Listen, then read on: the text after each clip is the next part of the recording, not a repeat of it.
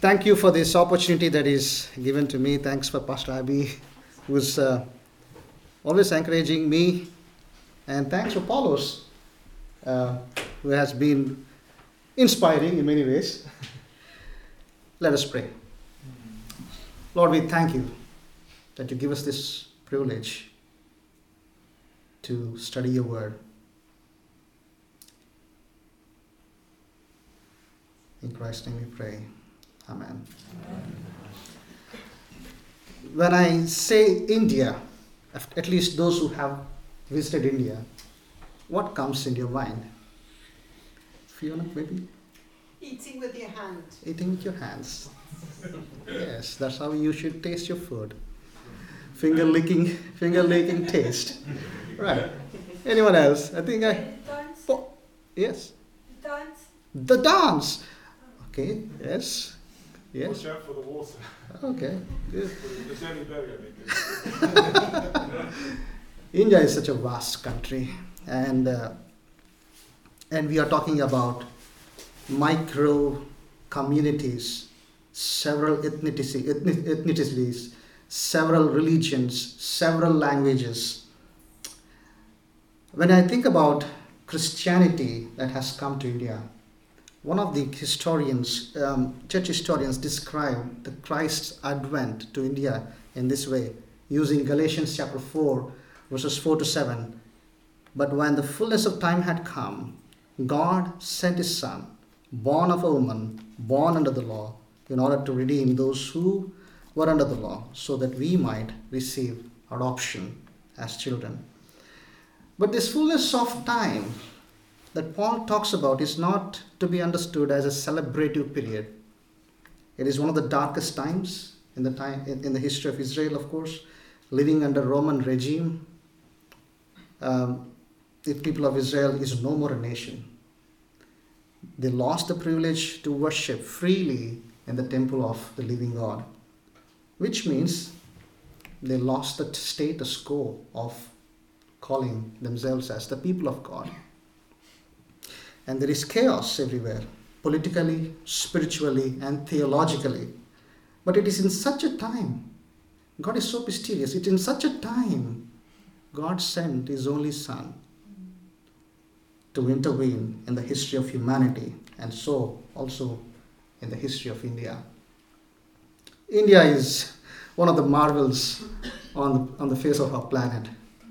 We are talking about nearly 1.5 billion people with many, many states and religions, regions, and traditions and cuisines. I love Naga pork curry.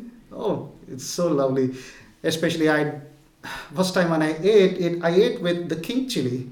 You can expect what would have happened to me. So it's blessed with this enormous diversity. And the electoral system, the voting system itself, is a new age miracle. Almost every Indian feels obliged to vote. On the other hand, tolerance. We talk about tolerance today, but tolerance is wired into Indian culture. For instance, Indian secularism has this unique dialectical relationship between religion and secularism. Faith is not relegated to individuals' private sphere, but it is very much part of public life. In a way, it is relatively easy to reach out to people in India than here. Despite this diversity of India, God raised certain individuals, missionaries, sent to our land, and we're so thankful for that. And if you're asking for evidence, you're looking at one now, speaking to you. There are few aspects I want to focus tonight. The first one is the first impact. I remember being ridiculed in my high school by my friends, and of course by my friends in the West. They say, oh, you worship a Western God and you are not an Indian. That's what I get to hear, Even now, some of my friends, they say that, This is general misconception that my friends and many of my friends have had.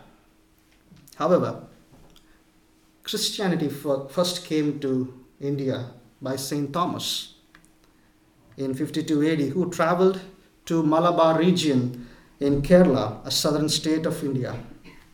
Later on, Apostle Thomas moved to Tamil Nadu, where he was murdered by high caste Brahmins. He was buried there, and they have constructed a church where he was buried. Now, Thomas' work involved preaching, healing, and discipling, imitating his master's framework of ministry.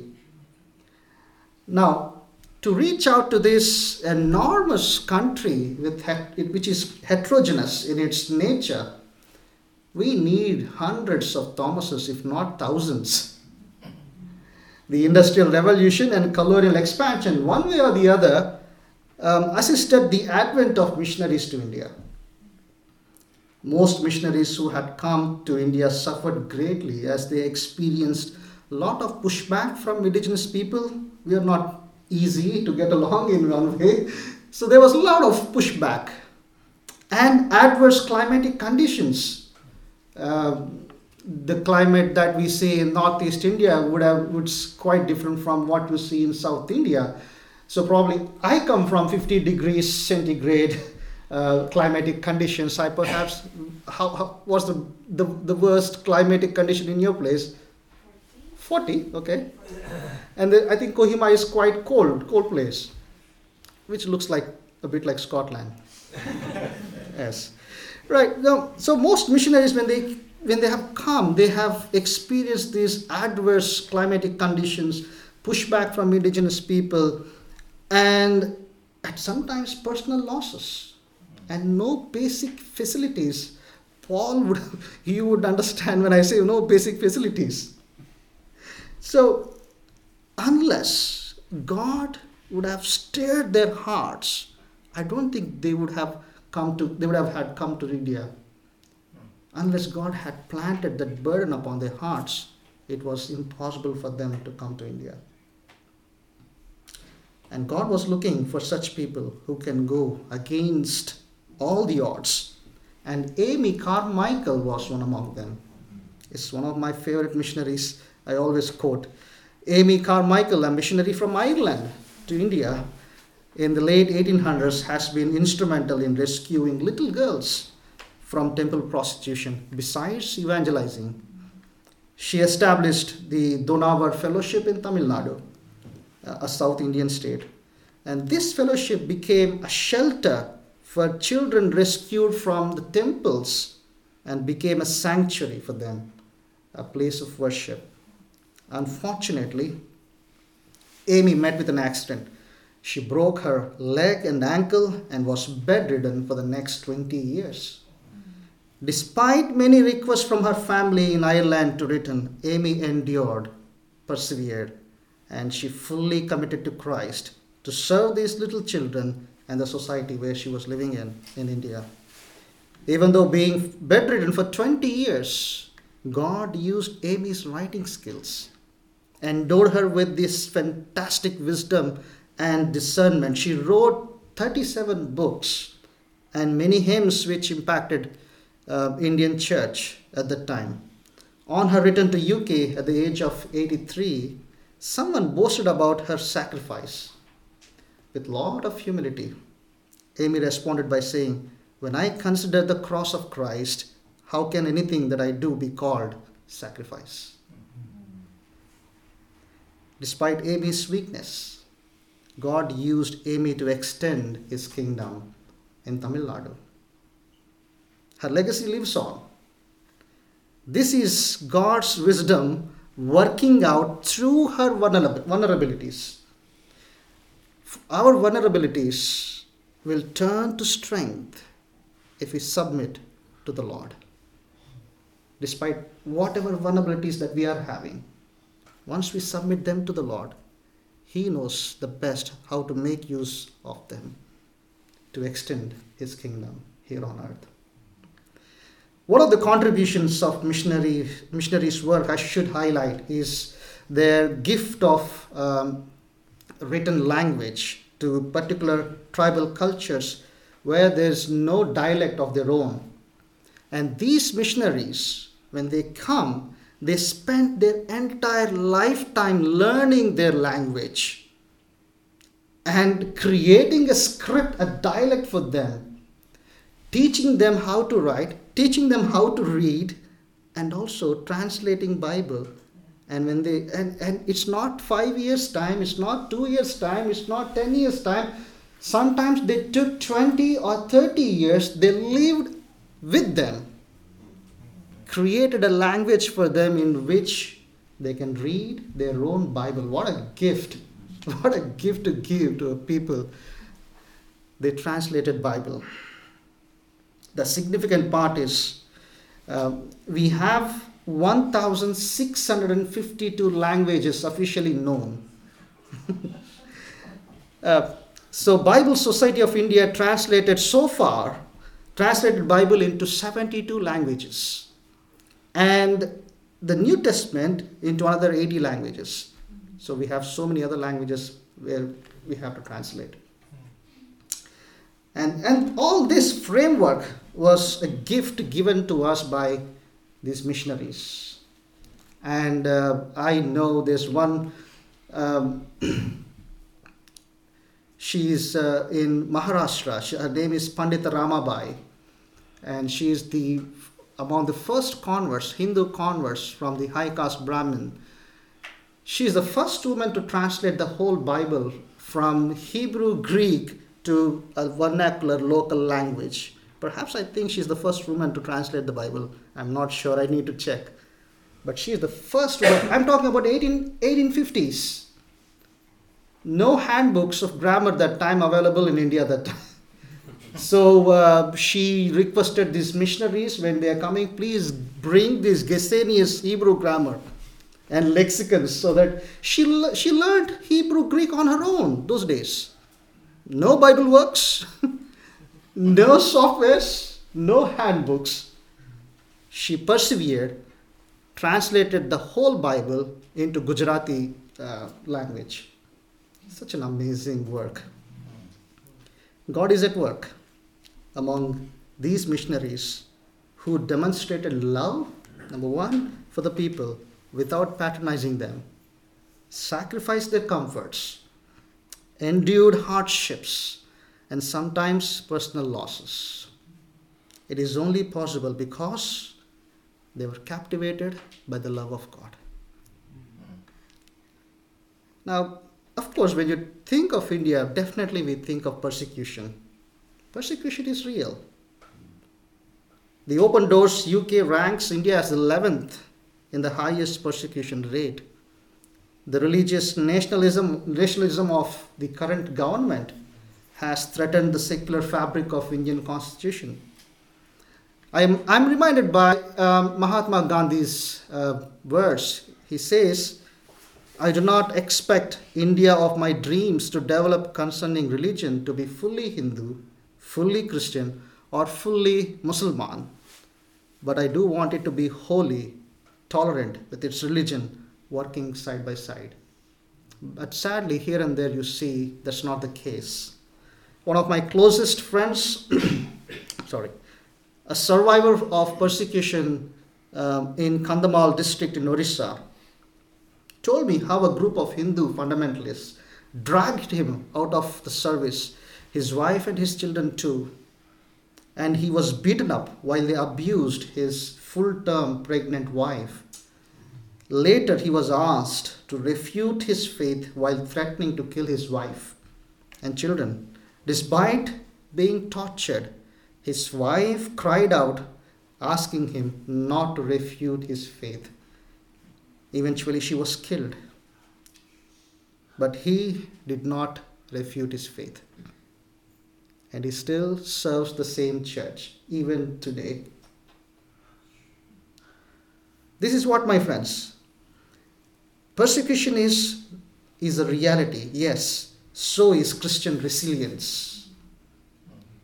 The more the Indian church was persecuted, it grew much stronger. Sometimes we do not know how privileged we are here to say Jesus is mine. in some places it comes with a dear cost, and people are willing to pay that cost no matter what.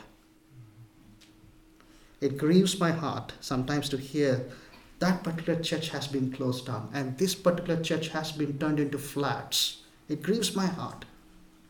Despite having no persecution, the churches are depleting in number here. What are we going to do about it? Now let me end with my personal anecdote. God's work in this Indian. Don't be shocked. It goes as far as 1700s. In the late 1700s, a young and newly ordained Baptist minister was interrupted abruptly by a senior minister saying, "Young man, sit down. You are an enthusiast. When God pleases to convert heathens, he will do it without consulting you or me." Thank God, I thank God Dr. William Carey did not take this word seriously. On 10th of January 1800, William Carey established the Serampore mission of Baptist Missionary Society. This was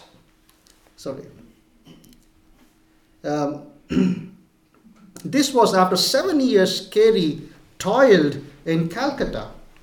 In 1818, Carey was joined by Dr. Joshua Marshman and William Ward and established Serampore College, which now is a university, which stands for the instruction of Asiatic Christians and other youths in the Eastern literature and European science. And thus begins the Indian Renaissance movement, if you'd like to call it. However, the Serampore trio had to go through a lot of ordeal to keep it running. First of all, personal losses. Carey's wife passed away, his son passed away, and in between, his whole work was burned down in a fire accident. And lack of funds, no funds at all. British government has not helped Carey at the time, as expected. Made the next 10 years excruciatingly difficult for this university to exist. In 1828, the Cupar Baptist Church, under the leadership of the first minister Jonathan Watson, extended financial support to Dr. Marshman and his nephews and Carey's nephew for the Serampore mission. Little did I know, 200 plus years I would graduate from that university and come to Cupar Baptist Church being its minister. How mysterious God. How mysterious. He must be really crazy in a way. But in a good way. I remember Pastor Abby said on my induction, "You are here to say thank you." So am I. God indeed at work in India, among the Indians and yourself. As I conclude, God intervened in the history of India, beginning with St. Thomas and many missionaries from the West. However, the task of reaching the masses of India fell in the hands of Indian Christians who ventured into contextualizing the gospel in an Indian cup, so dexterously maintaining its Christian essence. The persecution is real, and the pain of being marginalized also is excruciating. But at the same time, the church is growing substantially in quantity and quality. And God used many missionaries from the West and the Indian Christians who sacrificially, without any biases, non-patronizingly, worked for the extension of God's kingdom. Indeed, mission and evangelism are incarnational. The Word became flesh, and it has to be that way. Perhaps this is a paradigm we can internalize in our churches and the members to reach out to our own local communities here. The question is, are we willing? Can we risk everything for the Lord? I leave these questions for you to ponder. But I would like to join you in prayer and support in reaching people around. Shall we pray?